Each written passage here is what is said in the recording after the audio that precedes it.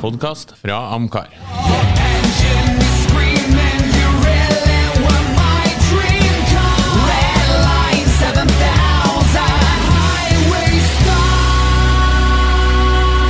Lordens Garasje, en podcast om bil.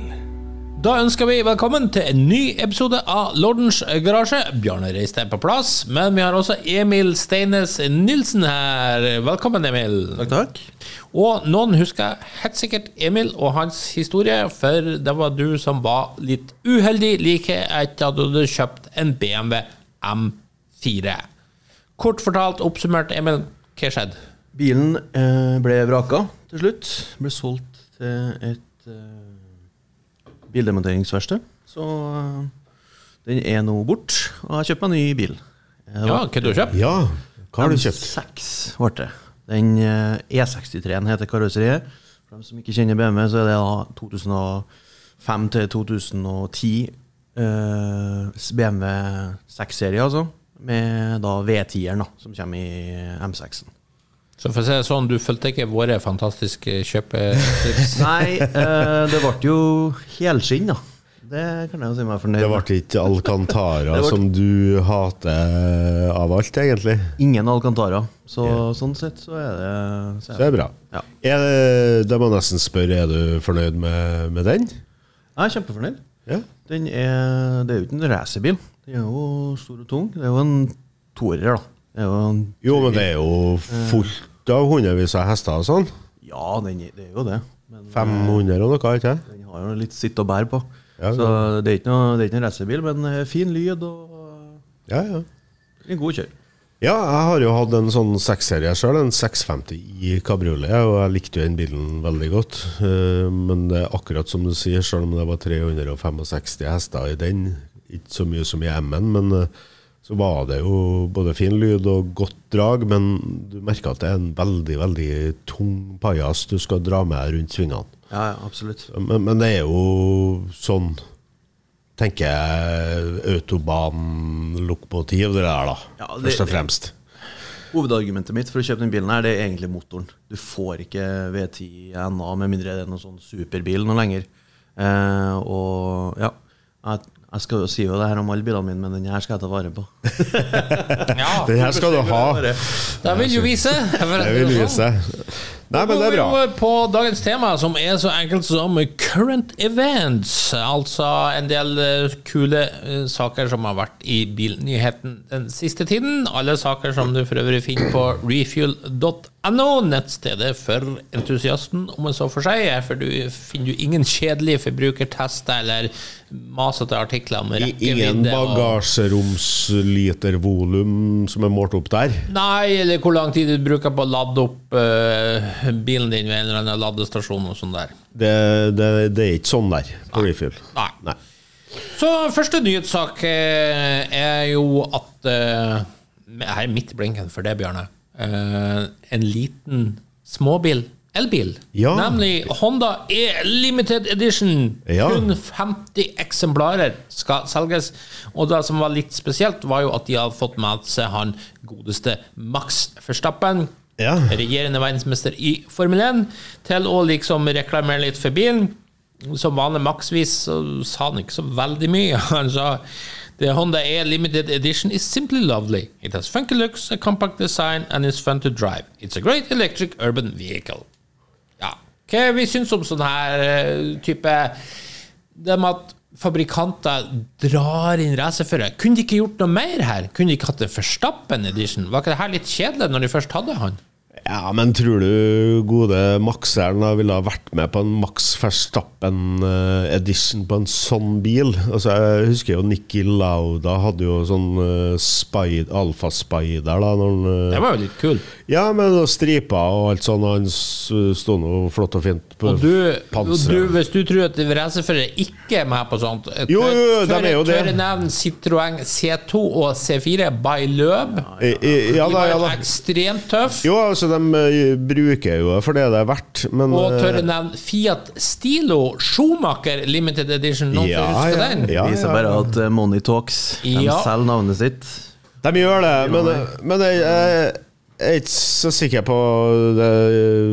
Kan det være at Maxeren har sagt at det her jeg skal stille opp, og jeg skal si at det en kul bil, men jeg vil ikke ha noe edition. Det kan jo være noe sånt. Det kan det, eller så kan det også være at Honda selv bare ikke var interessert i noe mer. Fordi Honda skal ha ros, for de har nemlig laget en av de kuleste sånn edition-biler tilknyttet en racerfører. Det kanskje noen som husker 1999 Acura NSX Alex Zanardi Edition, som jo, hvis du liker Honda NSX, noe av det absolutt feiteste, heiteste du kan kjøpe innen NSX. De gjorde alt rett med det der viset der. Det var en hardcore-versjon. De kuttet vel til meg ut servostyringen og gikk tilbake til det gamle styreopplegget på den. Mannestyring. Men da snakker vi jo om en sportsbil som man kanskje har mye lettere for å sette navnet sitt på enn en sånn liten tass av en elbil som... NSX-en kan jo forstå. Ja, det jeg mener. Hører jo sammen her. Ja. Men en urban elbil blir kanskje... Nei, jeg vet ikke. Nei, vi har jo hatt mange tøffe sånn rally. Jeg husker Subaru Impreza RB320 for å hedre Richard Burns. Og så hadde vi jo Subaru Impreza Series McRae for å hylle Colin McRae. De var jo dritkul. Mitsubishi Lancer Evo 6 Tommy Mäkinen Edition. Synes ingen av dem er kule? Nei, du liker ikke sant? Tommy Mäkinen Evo, den er kul. Nei. Den her er dritkul. Bilen blir jo ikke finere for det ber om å klistre på et navnet til en halvfull finne, vet du. Jo, det der er det, og det samlemerket Jo, det er godt mulig, men jeg skal ikke ha noen av de bilene her uansett. Ellers er jo jeg stor MC-entusiast også. De har jo vært veldig flinke å dra fram racerførere på 4 hjul i form av Ayrton Senna. Kanskje noen som husker Ducati 916 Senna fra 1994. Det var liksom drømmesykkelen min på 90-tallet, som jo var dritkul for å feire han Senna, som jo var en stor Ducati-entusiast, som jo hadde startet prosjektet og før han døde, så det var ikke sånn der tacky feiring heller. Og senere så MV Agusta, som jo kanskje enda feitere merke enn Ducati, har jo F4 750 Senna og F4 1000 Senna. Begge er noen av de nydeligste sykler jeg har sett. Så det er Senna-brandet. Da har jeg i hvert fall kommet godt ut av sånn limited. Ja, for all del. Altså, men det er klart at i det øyeblikket du setter Senna, eller hvem det nå skulle være, på noe som er kult, så skal jeg være med. Men også en sånn fjott av en elbil, det blir Max Verstappen i Disney, det blir bare så feil. Og Senna, så glemmer jo det mest opplagte McLaren Senna, som jo kom for et par år siden. Utseendet var kanskje ikke aldeles nydelig, men bilen var jo et sinnssykt hardcore kjøremaskin på banen, setter jo helt ufattelige rundetider, så det var jo en fin måte å hedre Senna på. Ja, absolutt.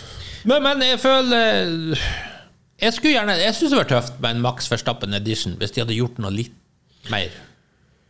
Ja, de er nødt til å gjøre noe mer, eller bytte ut selve bilen. Altså, har ikke Honda noe ordentlig kult å komme med? Men kunne den her ha vært det kul? Er det noen måte? Jeg synes den er kul. Når den først kom ut her, så tenkte jeg, den har jeg lyst på. Og så jeg rekkevidden som kom ut, og da tenkte jeg at jeg kjører 35 000 i året. Nei, det går ikke. Det blir for mye lading. Jeg lader 2 ganger i døgnet. Ja, den er vel kjent for litt lav rekkevidde, den her. Ja, men det er jo en liten elbil da, sånn sett. Ja. Men for mitt behov så utgikk det. Jeg liker designet. Innvendig er den kjempefin. Jeg liker også designet. Ja. Synes den ser bra ut, den her lille tassen. Den gjør det. Men det er klart, det er jo en... Når alternativet er Zoe, så kommer den her veldig, veldig godt ut, spør du meg. Ja. Designmessig. Ja, den gjør det. Jeg skulle ønske kanskje som Bjarne sier at det var en eller annen Peppi VTEC bensinmotor i den her, og så laget jeg noe kul Verstappen Edition. Det har vært kult. Ja, det er det jeg mener. Altså, det må noe som harmonerer litt med verdensmester i Formel 1, tenker jeg. Altså ikke City-bil som...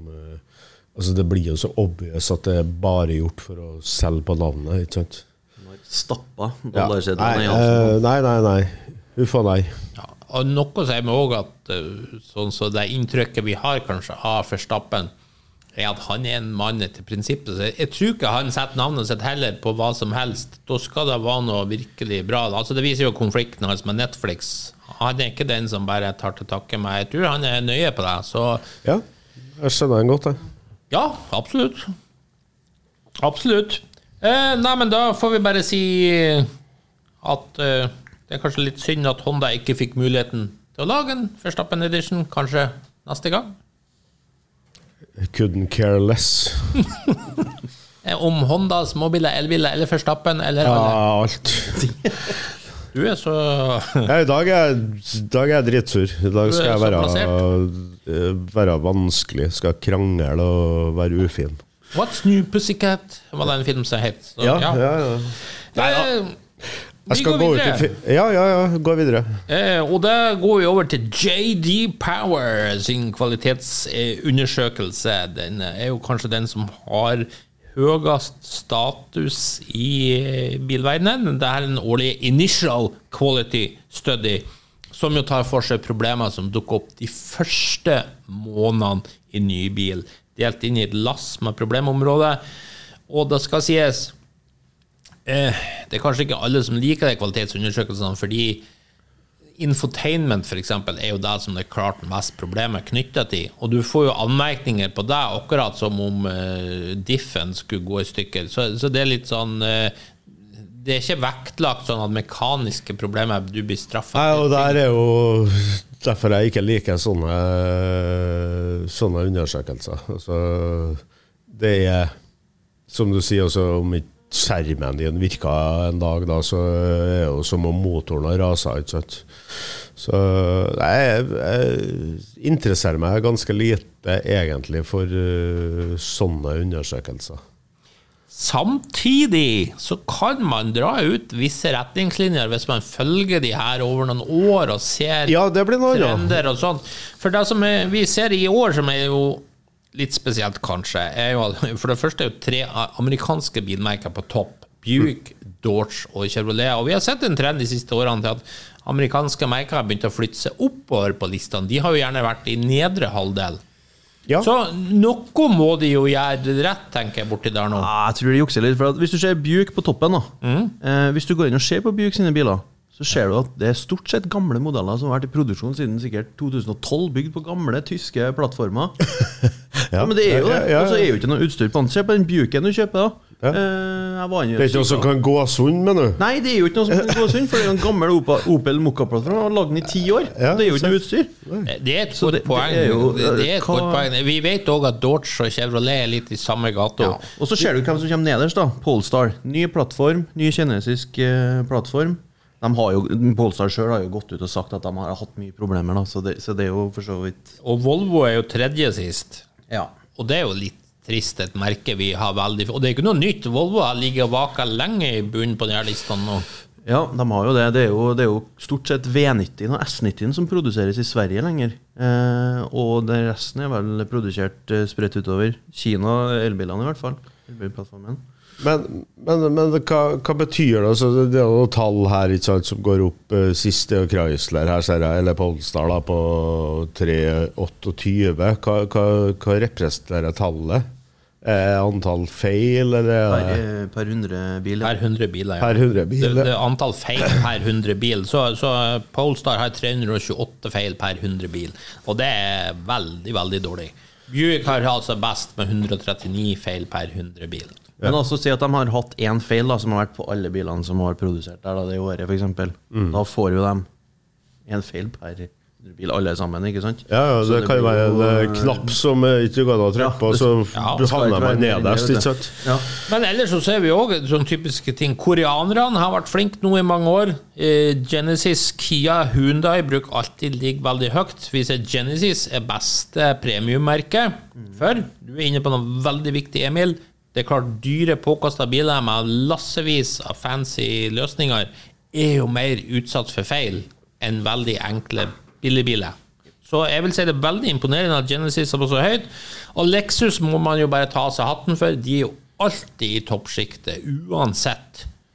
Og det egentlig helt utrolig. De alltid ligger veldig over sine tyske konkurrenter på de her listene når det gjelder antall feil.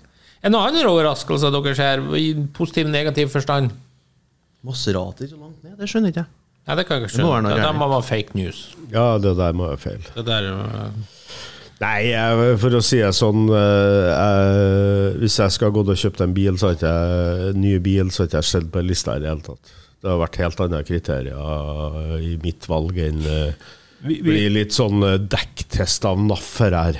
Vi kan vel også si, hvis du ser på den her, det en sånn grafisk tabell der det industry average på midten, hvis dere da ser på bilmerkene som under gjennomsnittet, så vil jeg jo si at det langt flere morsomme bilmerker på nedre halvdel enn på øvre halvdel. Ja. Men det her bare for amerikanske biler, ikke sant? Sånn at, eller ikke biler solgt I USA, ja. USA, ikke sant? Så alle elbilene jeg tenker på, da, det jo kanskje ikke like relevant. Selv vel ikke like Volvo, for eksempel, selv vel ikke så veldig mye. Nei, sikkert ikke. Nei, det her lite vektlegg for den som skal kjøpe seg en ny bil, tenker jeg.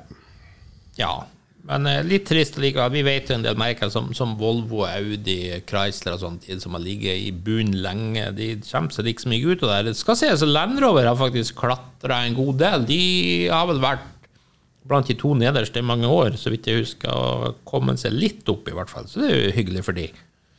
Ja. Porsche var langt det. Ja, Porsche nok ikke så...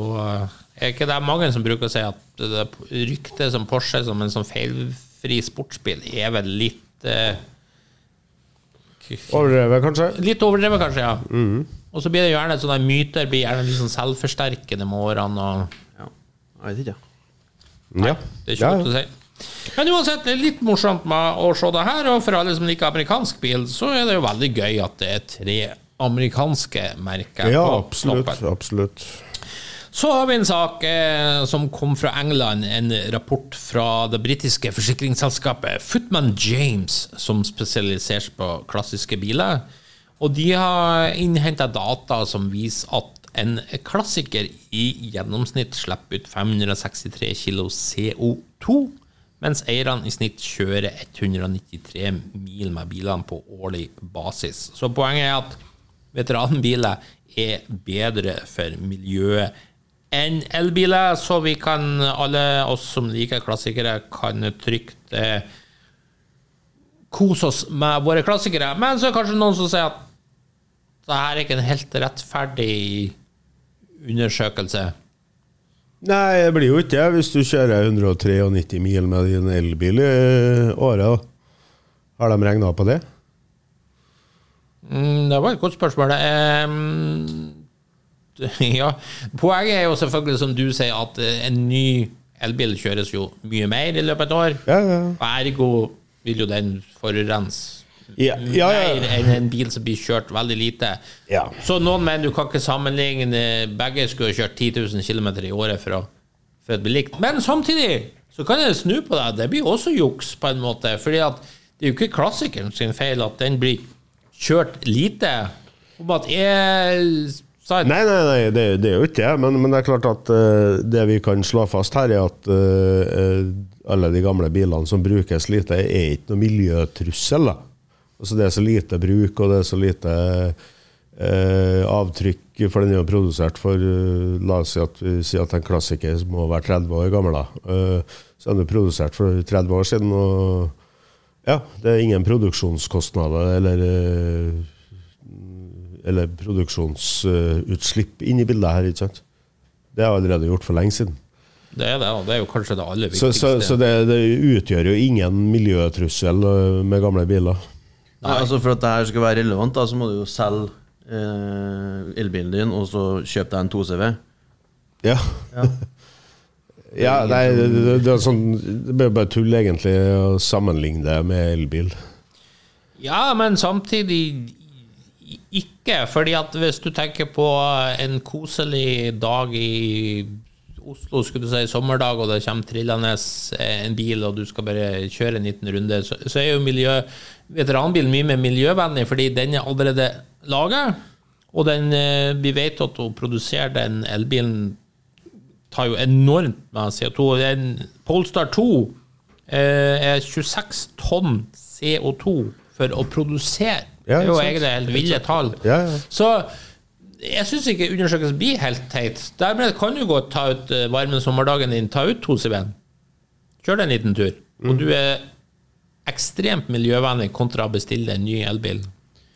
Men så er realiteten at du har jo en 2CV i tillegg til en elbil og gjerne ja, så når du kjører 193 mil så dekker jo ikke det behovet til folk flest, så de har en bil i tillegg. Så ja, det klart.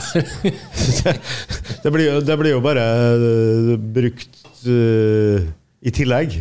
Så ja, men all statistikk kan misbrukes. Ja. Og det gjør vi gjerne. Og det gjør vi jo gjerne. Nei da, men la noen folk få ha sine klassikere og bruke dem på godværsdager. Ja, vi kan i hvert fall si at de ikke noe miljøtrussel. Nei, absolutt ikke. Det kan vi vel alle være enige om. Det som har vært interessant å se på det, for eksempel at hvis du har kjørt 35 000 i året, og så hadde du, for at hvis du skal regne ut det faktiske utslippet, da, si at jeg skulle ha byttet ut en 2CV da, med Kiaen min, for eksempel. Hvor mye mer hadde blitt i utslipp da, i forhold til reparasjoner og sånn på 2CV-en da? Og hvor mye deler, hvor mye arbeid, mye parameter her. Men det er mye parameter. Ja, det er jo det. Og du må være, hvis du skal ha en sånn sammenligning, så må du jo ordentlig, tenker jeg. Ja. Ikke bare regne på antall kjørte kilometer og utslipp. Nei, det koster å produsere det koster reservedeler og, ja. Men du produserer jo ikke reservedeler til 2CV, for de allerede lager. Ja. Jeg vet ikke. Ikke sant? Og så hvis du stopper veiberging da, hvis jeg skal ha veihjelp da med en svær trailer som spyr ut CO2 nei, det blir det går ikke opp altså. Jeg har aldri sett en 2CV bli hentet av veiberging. Nei, så mange som det er langs veien så mer liv da, for å si det sånn. Det tror ikke jeg nå. Jeg er enig med deg. Vi går videre til noe så enkelt som en sko. Sko? Ja, Porsche har laget en særdeles, eller det er ikke Porsche, i samarbeid med, får man vel si, det er nemlig Puma, som har laget en limited edition sko av sin Suede-modell, som man har laget i 10 ulike fargekombinasjoner, de samme 10 som Porsche Carrera RS 2,7 kunne leveres i. En legendarisk bil vi har pratet om før her, kanskje den mest magiske bil Porsche har laget, og hver av de her 10 ulike fargene har så vært laget i 500 eksemplar, så vi snakket altså om 5000 par sko, og det var totalt kaos når de her gikk ut i salg. Alle 5000 par sko var utsolgt dagen etter. Så jeg spør dere, er det her noe dere kunne tenkt dere å bruke penger på? Hva koster de? Ja, det vet jeg ikke.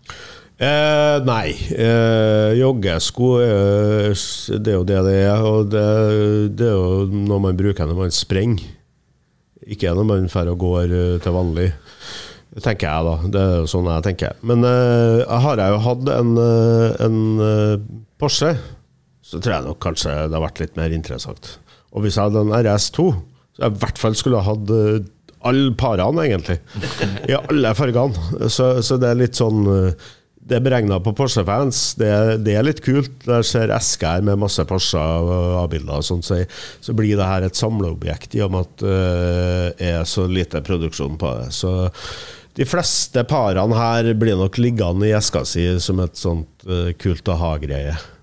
Ja. Det kan jo entusiastsko. Ja, bare esker er jo verdt å ha i baksetet på bilen, tenker jeg. Hvis du har en pre-73 Porsche, så må du ha en esker her, vet du, med skoen oppi. Ja. Nei, det er kult, men samtidig noe som ikke ville ha brukt veldig mye penger på, egentlig. Men har jeg hatt en Porsche, så skal jeg ha hatt sånne. Hva du tenker, Emil?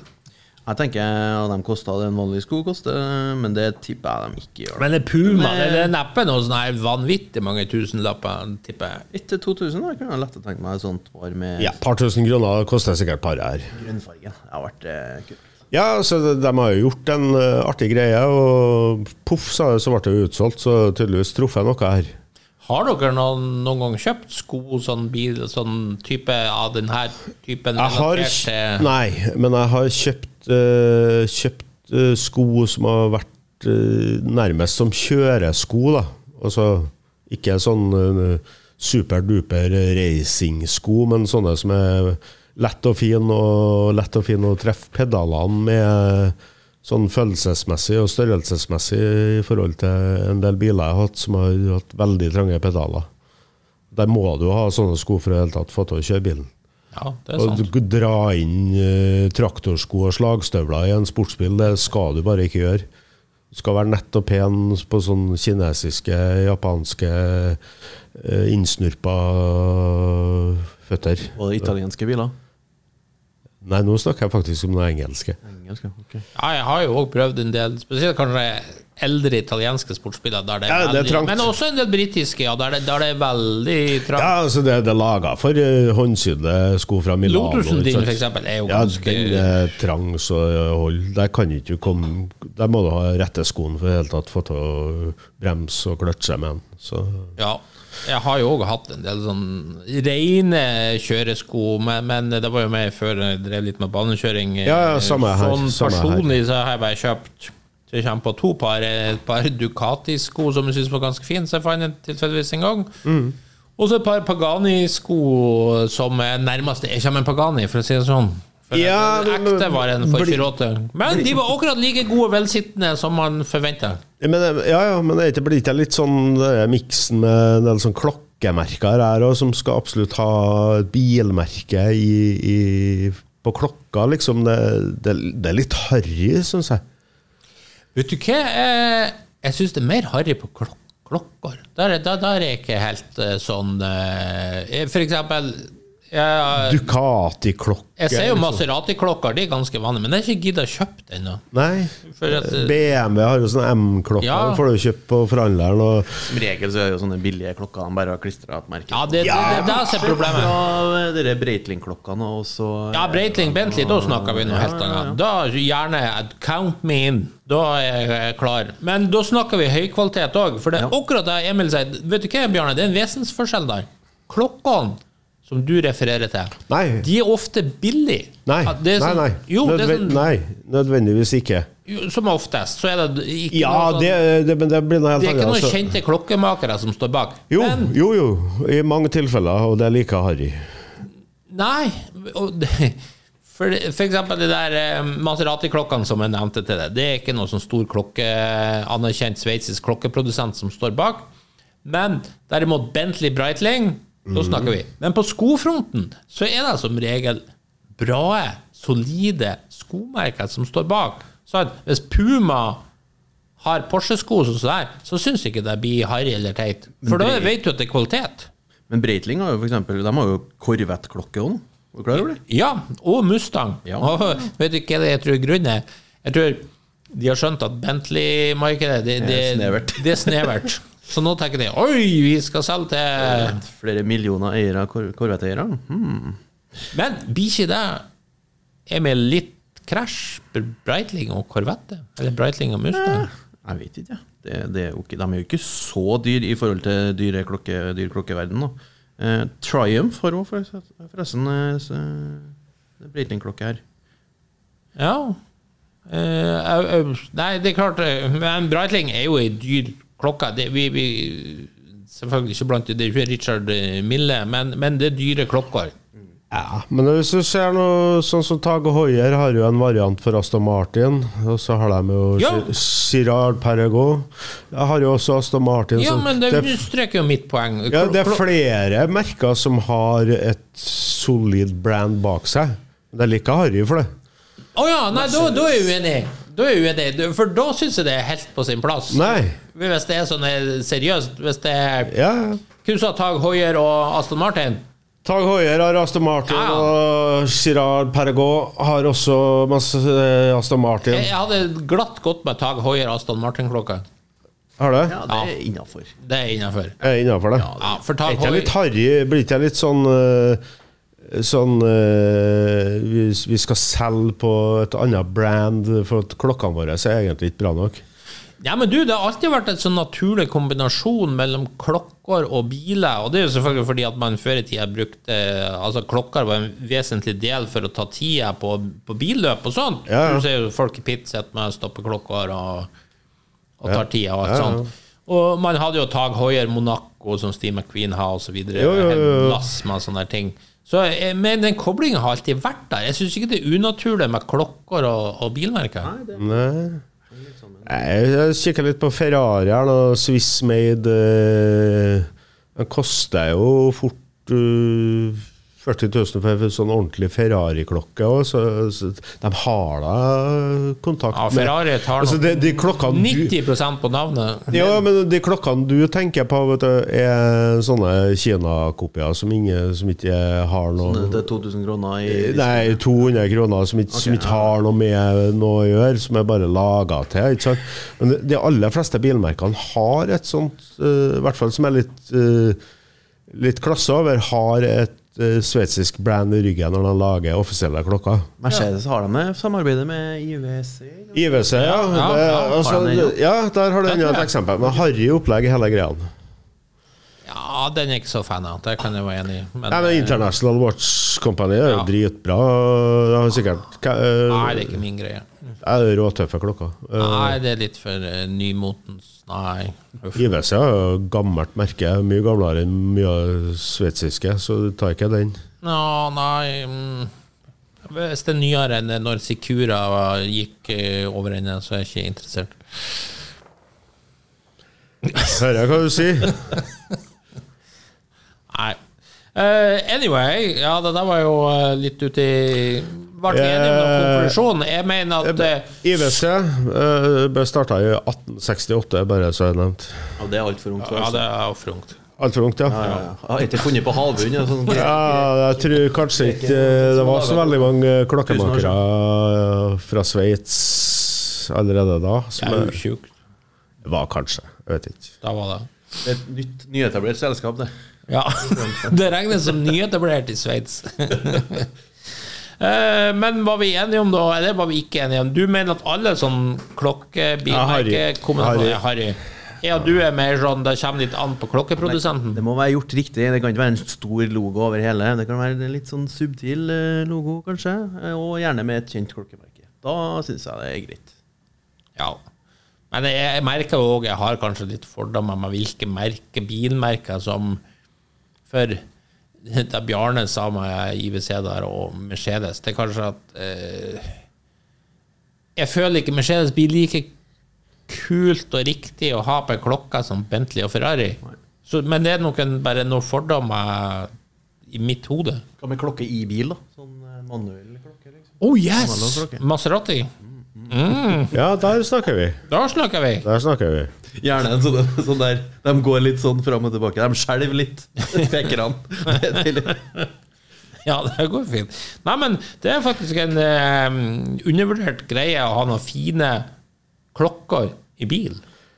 Ja, det noe annet. Bare sånn putte inn på at Rolex for eksempel, som verdenskjent, startet jo 1905, og så lang tid etter IWC. Det var voldsomt IWC-reklamering vi skulle ha. Ja, altså Rolex ble også startet i London da. Ja, jeg liker ikke Rolex heller. Nei. Det blir for ungt da. Skjønner. Ja. Ok, da går vi veldig videre til noe som overskriften er: det er ikke veldig sexy, det er ikke veldig luksus. Og hva vi snakker om da? Jo, skjerm i bil. Og det er Stellantis, en del folk derifra som har vært ute og sagt at det har ingen plass inne i interiøret i en bil. Og Thierry Metros, sjefsdesigner for DS, sier vårt mål er å fjerne alle skjermer i fremtidig bilinteriør. Problemet med skjermen er at når du slår den av, så står du igjen med en rektangulær sort overflate med en mengde fingeravtrykk. Det er ikke veldig sexy, det er ikke veldig luksus. Men hvis du tørker skjermen og ser blank og fin ut, da blir det sexy. Ja.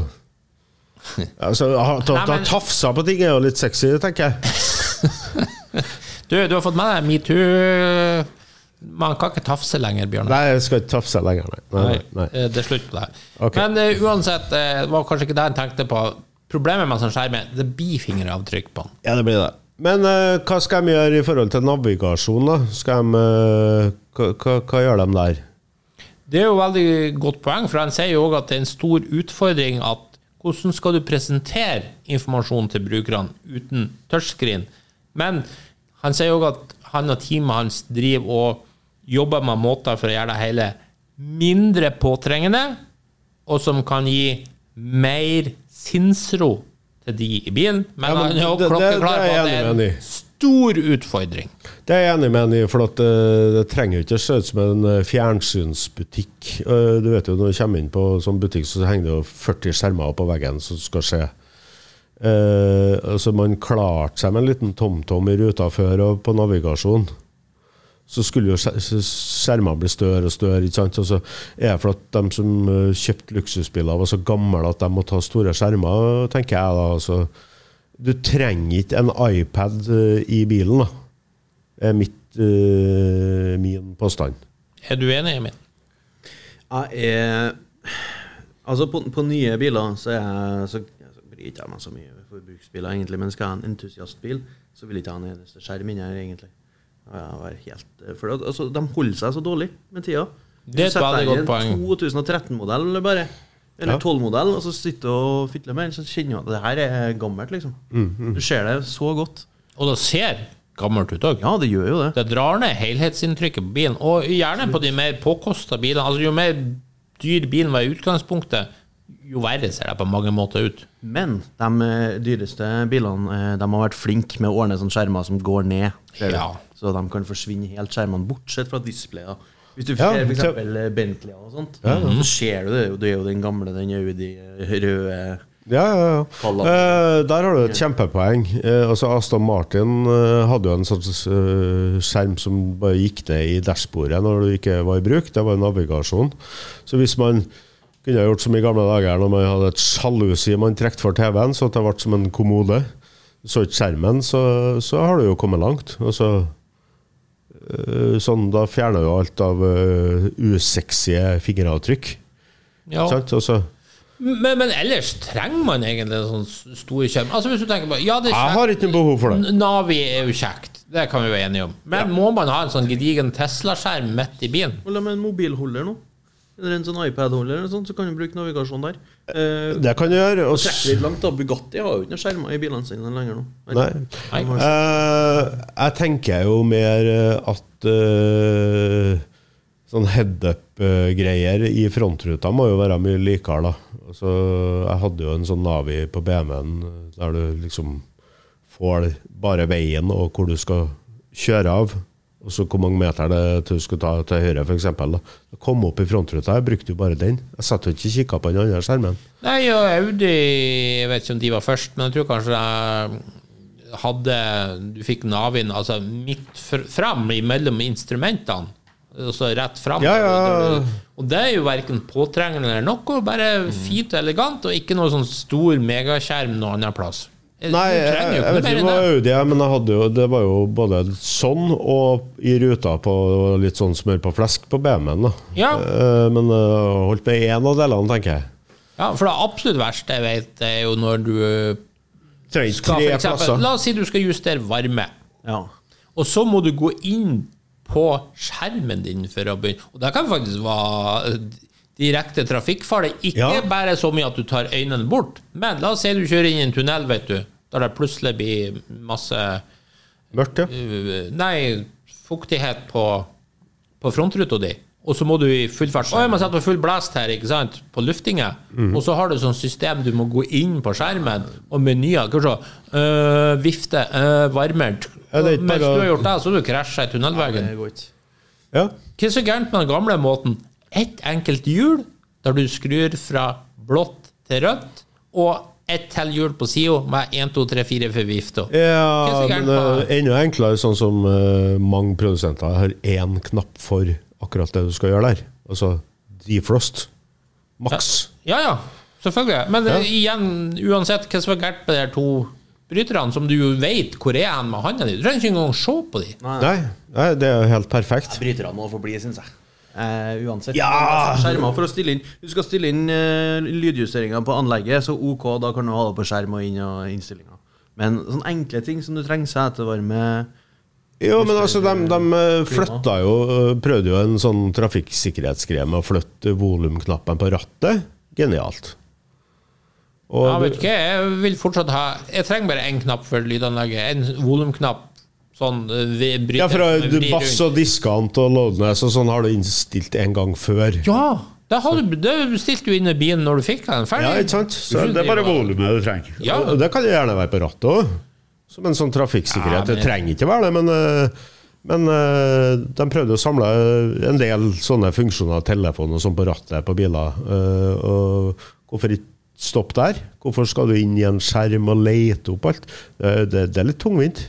Jeg føler at man prøver på en måte å finne opp ting man egentlig ikke trenger her. Det er litt sånn som BMW når de kom med det her blinklyset sitt som ikke lenger gikk tilbake. Ikke sant? Du må selv vippe den tilbake. Og det var så gøy å se når BMW kom med det, for at du så BMW-eierne blinke til venstre, de kjører til venstre, ja, greit, og så ser du, nei, så blinker de til høyre. Det er fordi de får ikke til å slå deg tilbake til midtstillingen. Og så blinker bilen tilbake til venstre. Og så, sånn er jo på min. Ja, og det er sånn, why? Er det ikke, blinklyset, det føler jeg, det er perfeksjonert. Du trenger ikke å drive og... Nei, men de har jo en funksjon som du bare bare toucher spaken, så blinker den 4 ganger, og så sånn autobahn filskift blink. Det er perfekt. Det tar litt tid å bli vant med. Ja, det tar litt tid. Perfekt. Ja, men jeg vil fortsatt ha gode gammeldags med klikk-klakk funksjon. Men uansett, det var noe der... Ja, nei, altså, vi kom vel ikke, altså, om vi vil ha skjerm eller ikke, men vi er vel litt enige om at det er en liten uting i bil.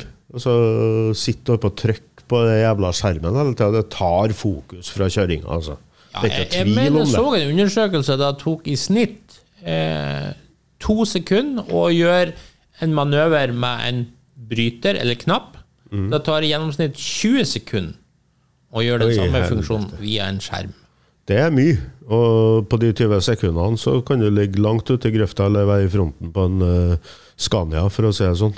Jeg kan jo bare lure på hvor mange trafikkulykker som egentlig skyldes bruk av skjerm, for det er klart, det er jo ikke når sjåføren innrømmer et forsikringsoppgjør. Jeg har suttet og kikket litt på, for det har jo vært mye dødsulykker i sommer og i år i forhold til i fjor, og hva det skyldes, men det som går igjen er uoppmerksomhet, og det er klart at det å drive med en skjerm, telefon eller spise burger, altså alt som ikke har med bilkjøring å gjøre, det er uoppmerksomhet. Så jeg skal ikke si at det skyldes det ene eller det andre, men i hvert fall så er det sagt fra myndighetene at uoppmerksomhet er den største faktoren. Ja, det kan jeg tro på. Ja. Men da vi kan alle være enige at det er ikke spesielt trafikksikkert, men hvis vi går tilbake til poenget til DS-folkene her, ser det bra ut? Nei, det gjør det heller ikke, for at det ser ut som en pianolakkert planke da, når det er slått av. Ja, men du sitter jo ikke inne i bilen når den er slått av, med mindre du prøver å ta litt. Nei, men det ser ikke likere ut at lyset kommer på skjermen, eller da? Nei, jeg synes ikke det ser vakkert ut. Hvor dere stiller dere med litt sånn belysning? Jo, interiørbelysning er jo tøft. Men sånn ambient lighting og sånn? Ja... Litt glåret, men jeg liker det. Ja. Nei, men altså, jeg elsker jo gamle instrumenter med krumring og runde instrumenter med vær og mekanisk. Det blir litt sånn digital klokke, eller sånn batteriklokke versus mekaniske ur. Det mekaniske ur som er dyrt, det er det som er tøft. Sånn er det med instrumenter i en bil også. Ja, instrumentene er helt enig, men nå tenker jeg mer sånn, du får sånn ambient lighting som kommer for eksempel altså nede i fotbrønnene, som kommer altså rundt omkring i interiøret. Nei. Langs dashbordet og sånt, og så kan du justere fargene. Ja, alle fargene og sånn. Nei, det er vel en sånn nok en greie for å tiltrekke seg kunder, se litt moderne ut, se litt fancy ut, se hva vi klarer å få til, ikke sant? Da er jeg på lag med Emil. Jeg synes det er litt gøy. Jeg vet at det er glåret, men jeg liker det. Ja. Men det trenger jo ikke nødvendigvis å være så glåret heller. Det kommer jo litt an på hvordan du justerer det. Blå eller rødfarge. Ja.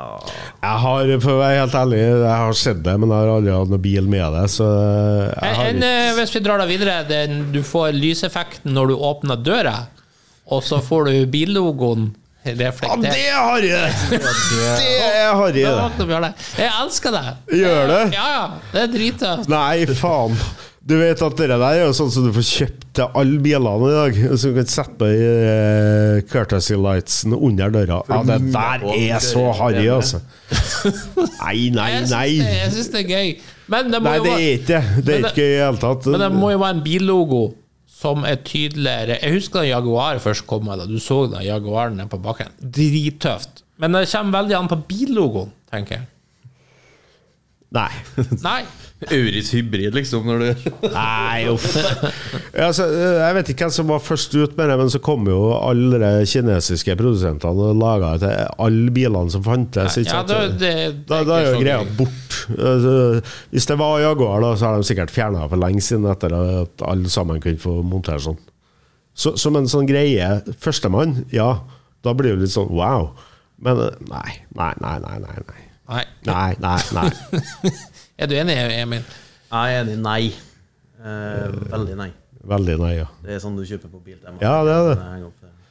Med sånn krombokstaver for å få til GLX når det bare er en GL. I hvert fall hvis det er en sånn kjedelig bil. Honky, liksom. Og så, ja, nei, det der er ikke bra, vet du. Nei, men jeg tror også det har veldig mye og hvilken type bil det er. Som sagt, når det var en Jaguar XJ og du fikk den effekten, så fikk du Jaguaren for eksempel, da. Ja. Ikke logoen, hvis du får bare Jaguaren. Det synes jeg var drittøft. Subtilt, da. Men jeg ser jo at på en helt vanlig traust hverdagsbil så er det kanskje ikke så... Det er enda verre på en luksusbil. Jeg ble depressiv. Ja, men i starten så var det jo bare på litt eksklusive biler. For all del, hvis det var sånn det startet. Jeg trodde kanskje det var startet omvendt. Men så skjønner jeg jo det. Men det blir litt som når Miurene kommer med sjalusi, og så skal alle Amazonene og Granadene ha det. Det blir liksom... Nei, det blir feil. Men slo ikke vi fast i en episode at alle biler kledde bakrute sjalusi, også Granada og Amazon? Jeg var ganske mot det, for å si det ganske enkelt. Så du får trekke Granadaen uten sjalusi? Det gjør jeg. Du vet. Ja. Nei, der mener jeg jo stikk motsatt, men det er også... Jo, jeg skjønner. Men klart, nå er jo ikke det noen sånn kjempe-hurrabil uansett. Jeg føler at de trenger de hjelpemidlene de kan få. Hvis du skjønner. Ja, hvis du kaller det hjelpemiddel, så er det greit det. Jo, men en Amazon trenger ikke den litt for å våkne til liv. Nei. Nei, du er jo en varm, jeg husker du har jo varmt forsvart Volvo Amazon før.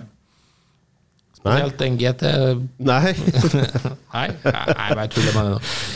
Ja, det jeg vet.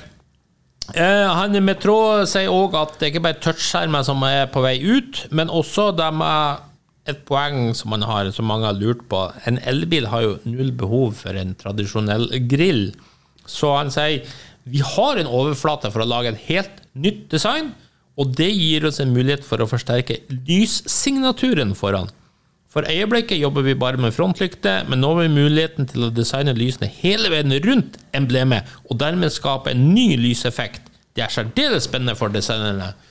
Kan det bli tøft? Kan vi se for oss helt ville lysløsninger? Ja, det tror jeg kan bli tøft. Altså, det første som slår meg her nå er jo selvfølgelig da Aston Martin Bulldog.